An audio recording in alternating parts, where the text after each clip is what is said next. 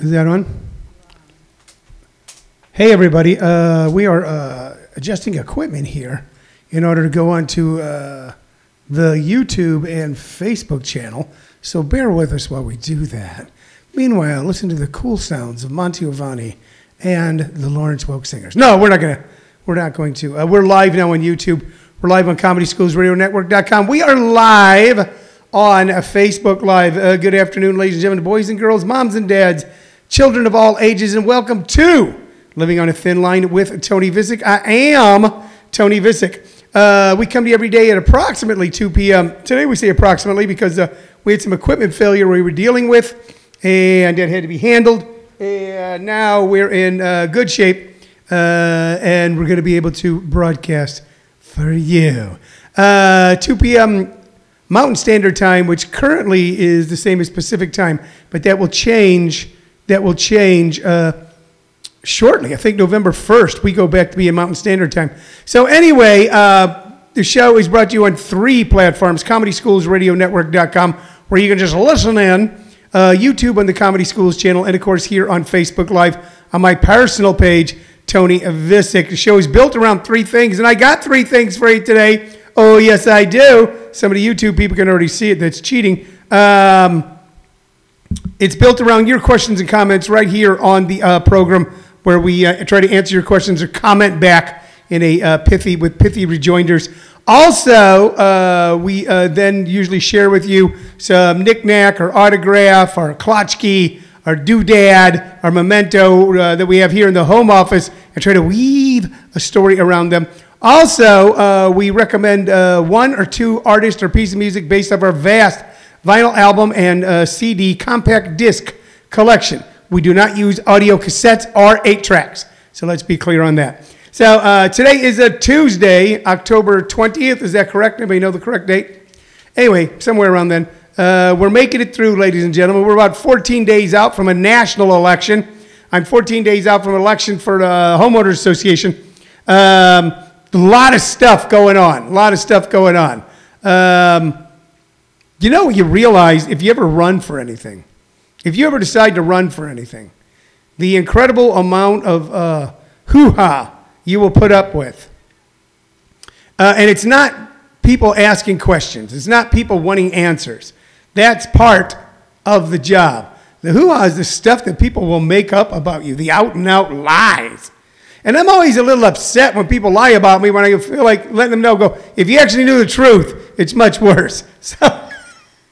So anyway, I'm watching myself be pilloried on Facebook. They've slowed down a little bit now, but just so much silliness and insanity. It's really why they write sitcoms about these sort of things, because when you get about 100 yards outside of this community, which is a great community, full of great people and really pretty and really a great place to live, but when you get about 100 yards, about a football field away from this community, all this drama that's going on with a handful of people who want to get wrapped up in, why is the grass being cut now? Why is the grass not being cut now? Why are Christmas decorations going up now? Why don't you put them up at 2 p.m. November 3rd? 2 p.m. exactly. Why don't you do that? Well, you get about 100 yards from it, you go, wow, that's all pretty darn silly. And I think it'll make something. It'll make another podcast. It'll make a short story. It'll make a book. It'll make a screenplay. But I certainly will be writing about it. Long day already, but didn't get anything done, like money-making stuff. Here's the weird thing about my job, okay? If I don't do anything, then nothing happens. And if nothing happens, nobody gets paid. There's no time clock for me. There's no 401k besides what money I save myself. There's none of that. There's my skull and then my ability to apply myself, which isn't really all that great, but somehow we're able to cobble a living together. But I started out my day this morning at 5 a.m., counted 5 a.m. like a farmer. I got up and took my wonderful daughter to the airport. She was visiting for a few days, came back, took a little nap, took my grandson to lunch. My grandson is with us every day right now. He's going to school, and let me tell you something. If you want to have something fun, get yourself a grandson, because they are very, very cool. But he's got it in his mind that when he has his school break at 11 a.m., that I'm supposed to take him to lunch somewhere. I don't know how that came about. but I'm not going to argue with it. Today we went to Taco Bell. So I'm putting on pounds by the day out of love and fun with the grandson. Then I walked a dog. This dog was sick again, Roscoe. Roscoe was sick. He was ill. He was just like, whoa, and I go, oh, wow. And you can't have a dog and not take care of a dog. So we took him and got an x-ray. $500 later, found out maybe he ate a surgical mask. But right now, he's fit as a fiddle. He's fit as a fiddle. I, on the other hand, will not be buying any new underwear for the next 6 months. So they're doing well. Chica the dog, who we seldom talk about. Chica is our Chihuahua, who's kind of like that one Osborne daughter who didn't want to be on the Osborne family reality show. There was another daughter besides the one that was on who went, I want nothing to do with this show at all. And has lived like as normal a life you can being the daughter of Ozzy Osbourne without being subjected to the vilification and weirdness and microscope of Americans who eat popcorn in sweatpants, cross-legged, staring at the TV going, oh my God, that's disgusting.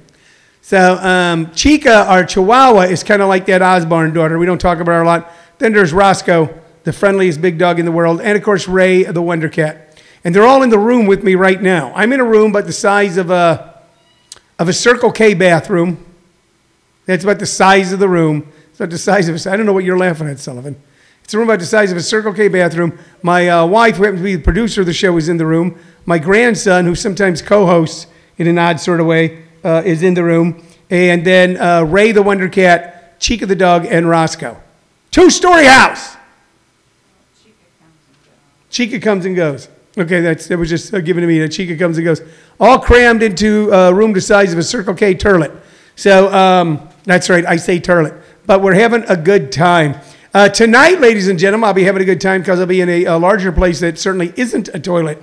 I'll be at JP's Comedy Club, jpscomedyclub.com, teaching my advanced comedy workshop. We do have a live in-person, safe, socially distanced, mask-required workshop that quite a few people have joined, and I'm pretty excited about that because I'll be able to bring you a show, and I might Zoom this show, November 15th. I will have a Zoom show for you on November 13th, a live Class Clown show, our Friday night show. But then Sunday at 5 p.m., November 15th, I'm doing a live show at JP's Comedy Club. And I might Zoom that in for some of you if you want to watch it live on a stand-up comedy stage. Great club. If you're ever visiting the greater Phoenix area or the greater Gilbert area, or you live within those environs, come on down to check it out. It's owned and operated by one Jim Perry. Jim Perry, a man who I hold in high regard and with great esteem, except for the fact that he puts salt on his pizza, which I think is shit. So, there, now I owe my grandson money because I used the appropriate term for the subject being discussed, yet I'm still being punished for it monetarily. Such is my life. All right, let's get to the stuff. I got stuff. You got stuff? You bring me stuff. I think that one of the last lines I heard in The Walking Dead before I stopped watching it. You got stuff? You bring me stuff. You're a wreck, right? There's always been there's a lot of controversy on this show. Salt on a pizza. If you put anything else on cheesecake, that sort of thing. Great controversies. One of the largest controversies has to do with me as a person, as a human being, as a person walking around on this planet with the same rights and privileges as you. And that is a moniker that people tried to foist upon me. That moniker was bobblehead collector. Now let me be clear. Once again, I have to bring this up. I do not collect bobbleheads. I am now the head of right now an unofficial organization, but we're getting ready to go through all the legal stuff, hire the lawyers and the accountants and lobby the state and federal government, get a trademark and patents, get a tax status. But right now, just totally unofficial. Called Bobblehead Rescue. And we are thinking about using the old Jim Dandy song. We are the Bobblehead Rescue. Go Bobbleheads, go Bobbleheads. It'll sound better than that because we'll get singers. And there'll be guitars and drums and stuff behind it, what have you. And we rescue bobbleheads that have been cast aside. Bobbleheads that have been left, in a sense, metaphorically, by the side of the road. creatures, things, objects that at one time were revered and placed in a place of high esteem and regard in someone's bedroom or living room or souvenir room, they now end up on the dung heap of American society. And we find those and we save them here and we take care of them. And we got a great one for you today. And here it is. Check this out. That is, ladies and gentlemen, none other than legendary Arizona Cardinal Larry Fitzgerald. And that is one great bobblehead. And that looks, some people say it looks nothing like him. McDonald's has bobbleheads? What kind of bobbleheads? So there you are, YouTubers. That is Larry Fitzgerald. I always said Larry McDonald. Check it out. It's got a really good base. I don't know if you can see it there. Okay. See, we got a little helmet on it. Can you see that? Yeah. Yeah, I know you're jealous. I know you want it. Number 11, wide receiver, the Arizona Cardinals, legendary future Hall of Famer, Larry Fitzgerald. I love the Arizona Cardinals, especially love them even more right now since they stomped a mud hole into the Dallas Cowboys. Jim Perry says that step one is called denial. I am not, by the way, Jim Perry, denying. I'm stating facts. I do not collect, I rescue. This was rescued from a swap meet and was given to me. And now I have the responsibility. This was given to me by Kevin Brown. It's like he went, here's a baby I can't take care of. You got to take care of this baby. You got to take care of this baby. So we have adopted and we've rescued Larry Fitzgerald, not the man person himself, who's doing quite well for himself, actually. Probably owns a couple of car dealerships already. That is one cool bobblehead. Well put together. It's got a good bobble to it. There's very little damage to this. Some slight damage on the top, on the hair there. You can't even barely see it. It's a great shape. It goes on the mantle, along with all the other great bobbleheads that we have rescued. Paul Whitney said the first place Dallas Cowboys, yeah, but they got stomped the other night, Paul. Stomped. I didn't even have to watch it. There was just a vibe in the air.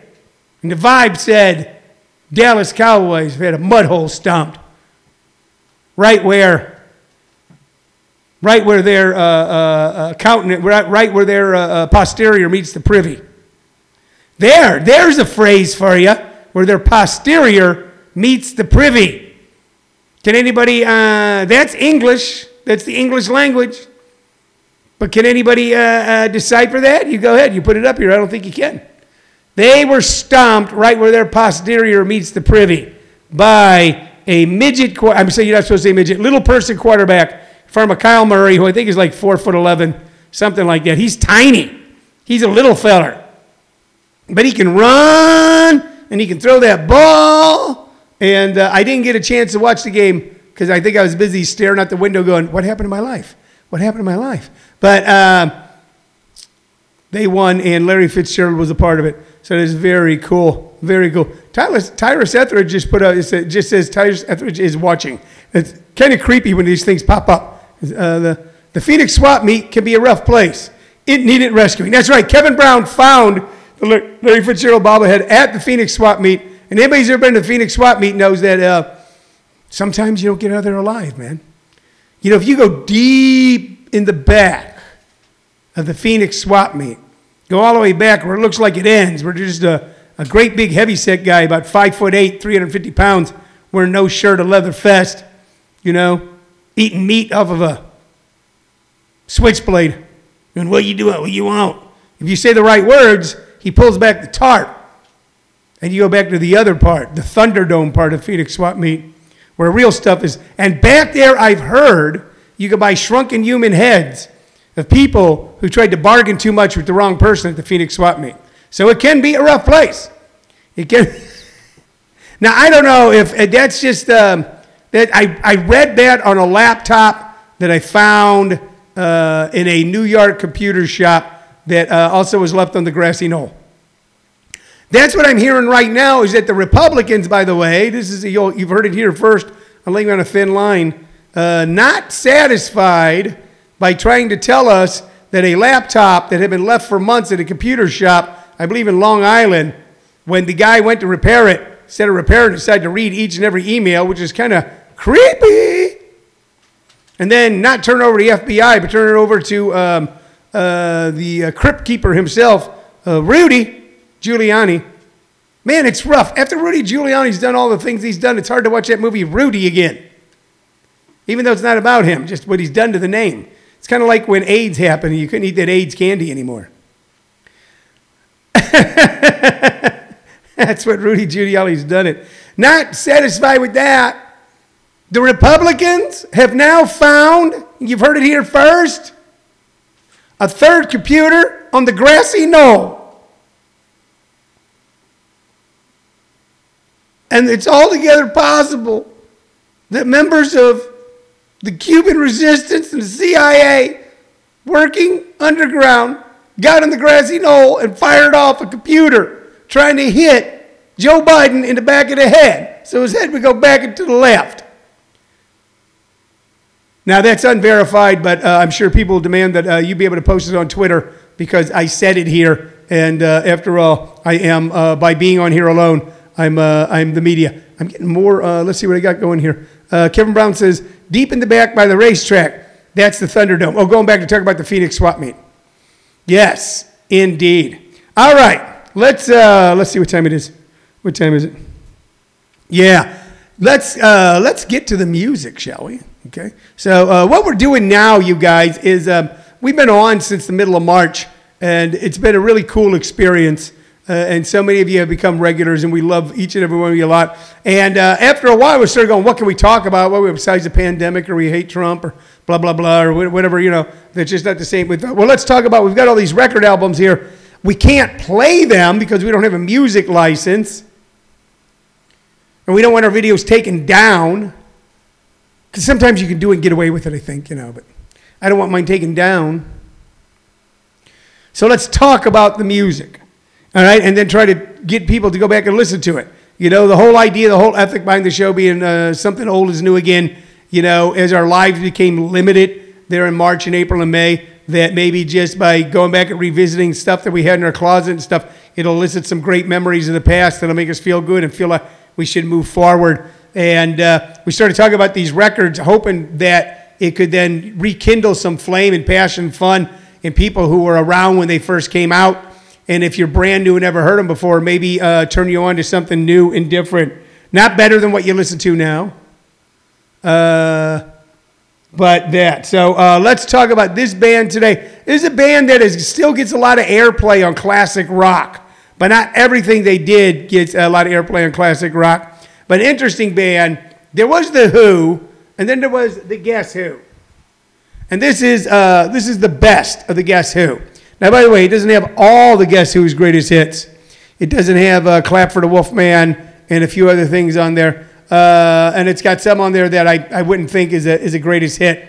Do You Miss Me, Darling is not a greatest hit. But on this album are These Eyes, Laughing, Undone, No Time, American Woman, No Sugar Tonight, New Mother Nature, Hand Me Down World, Bus Rider, Share the Land, Do You Miss Me, Darling, Hang On to Your Life. So the Guess Who, here's the weird thing. When you think of a band like the Guess Who, you think of a certain sound, although they had two distinct sounds. They started out doing like love ballads, songs like These Eyes and Laughing and No Time. No Time was kind of their kind of rocker of those three. And also Undone, which was real kind of a jazzy kind of thing. Kind of like a smooth jazz, almost a smooth jazz type of song.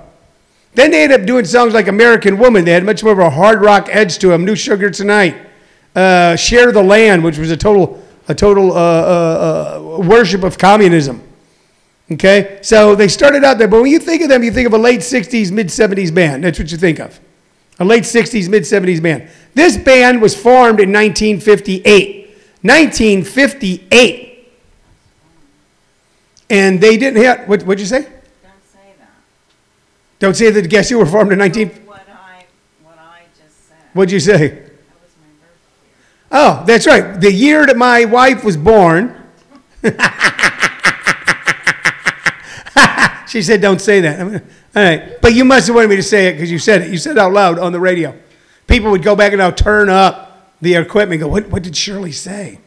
Formed in 1958, had a few minor hits, did a album where they were on one side and another band was on the other side called the Scratch Tones or something. Became the five-man electrical band who did had one giant hit with the 60s hit Signs. Formed in 1958, did not really get any sort of international worldwide acclaim until 1968, 1969. 10 years of knocking around. 10 years of knocking around until they had their first hits with These Eyes Laughing in No Time. 10 years. After 10 years and getting hits, they only lasted a few more years. When you think of the Guess Who, and you think of the love ballads, and you think about songs like American Woman or Undone, you don't think of simplistic hard rock. You think of a sort of jazzy kind of rock, almost jazz rock. They were part of that. I don't think there's ever actually been, that movement's been coined. The Grateful Dead's Live Dead was certainly, not prog rock. Prog rock was a whole different thing, a sort of jazz rock thing. The Guess Who were jazz rock. The Grateful Dead's Live Dead was jazz rock. There was sort of a jazz rock thing going on. So when you think of that, you don't think of real simplistic three-chord rock. But from the Guess Who came one of the biggest simplistic three-chord rocks of the 70s, Bachman-Turner Overdrive. Randy Bachman had been with the Guess Who before Burton Cummings, who became the lead singer.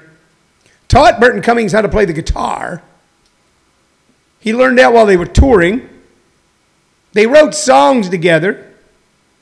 And then in 1970, Randy Bachman converted to Mormonism and left the Guess Who. Now, I don't know, and this is what's always had me confused.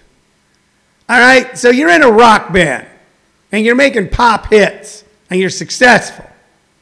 And you leave because you've had a religious conversion. I get that. That happened to Cat Stevens. That happened to a couple other people.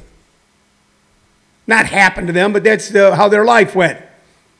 And they left the world of touring and buses and adoring crowds and young girls hanging out, and even if you're not using drugs being around, they left that world because they had found a religion they wanted to follow. And that's what happened to Randy Bachman. But he didn't quit. He went and formed Bachman-Turner Overdrive and did songs like You Ain't Seen Nothing Yet and Taking Care of Business. So I would love to ever talk to Randy Bachman and go, yeah, like Mark Farner from Grand Funk Railroad, who we talked about yesterday, converted to Christianity.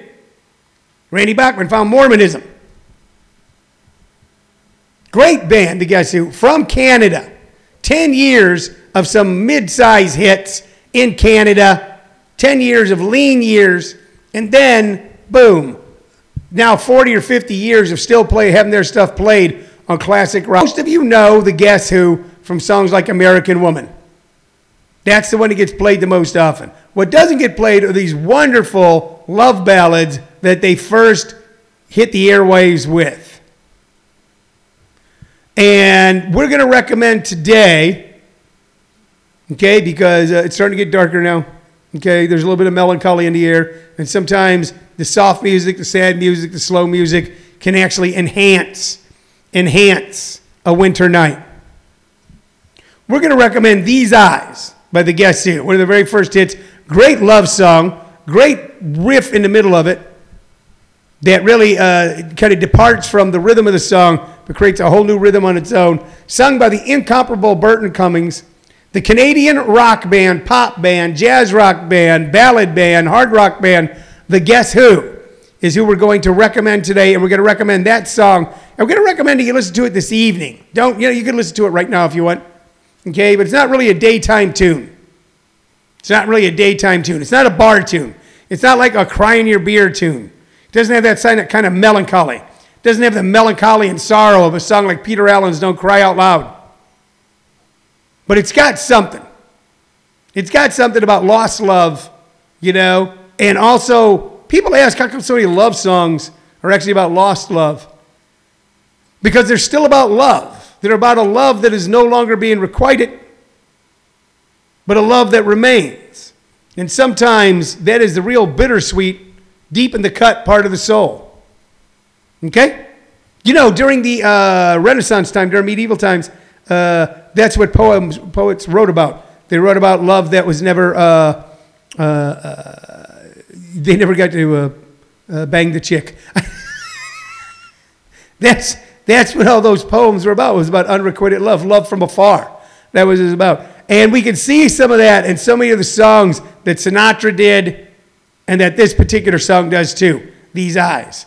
All right? So you're going to want to check that out today, but wait till the evening to listen to it. You know, when you got a little quiet time where you can stare off and kind of watch the twilight and you enjoy that tune very, very much. I got to go. I'm supposed to do a bunch of work. I'll probably take a nap. I'll be back with you guys tomorrow at 2 p.m. right here, Facebook Live, YouTube Comedy Schools, ComedySchoolsRadioNetwork.com. And, of course, you can oftentimes, if you're in Phoenix, drive on down to JP's Comedy Club and catch me there.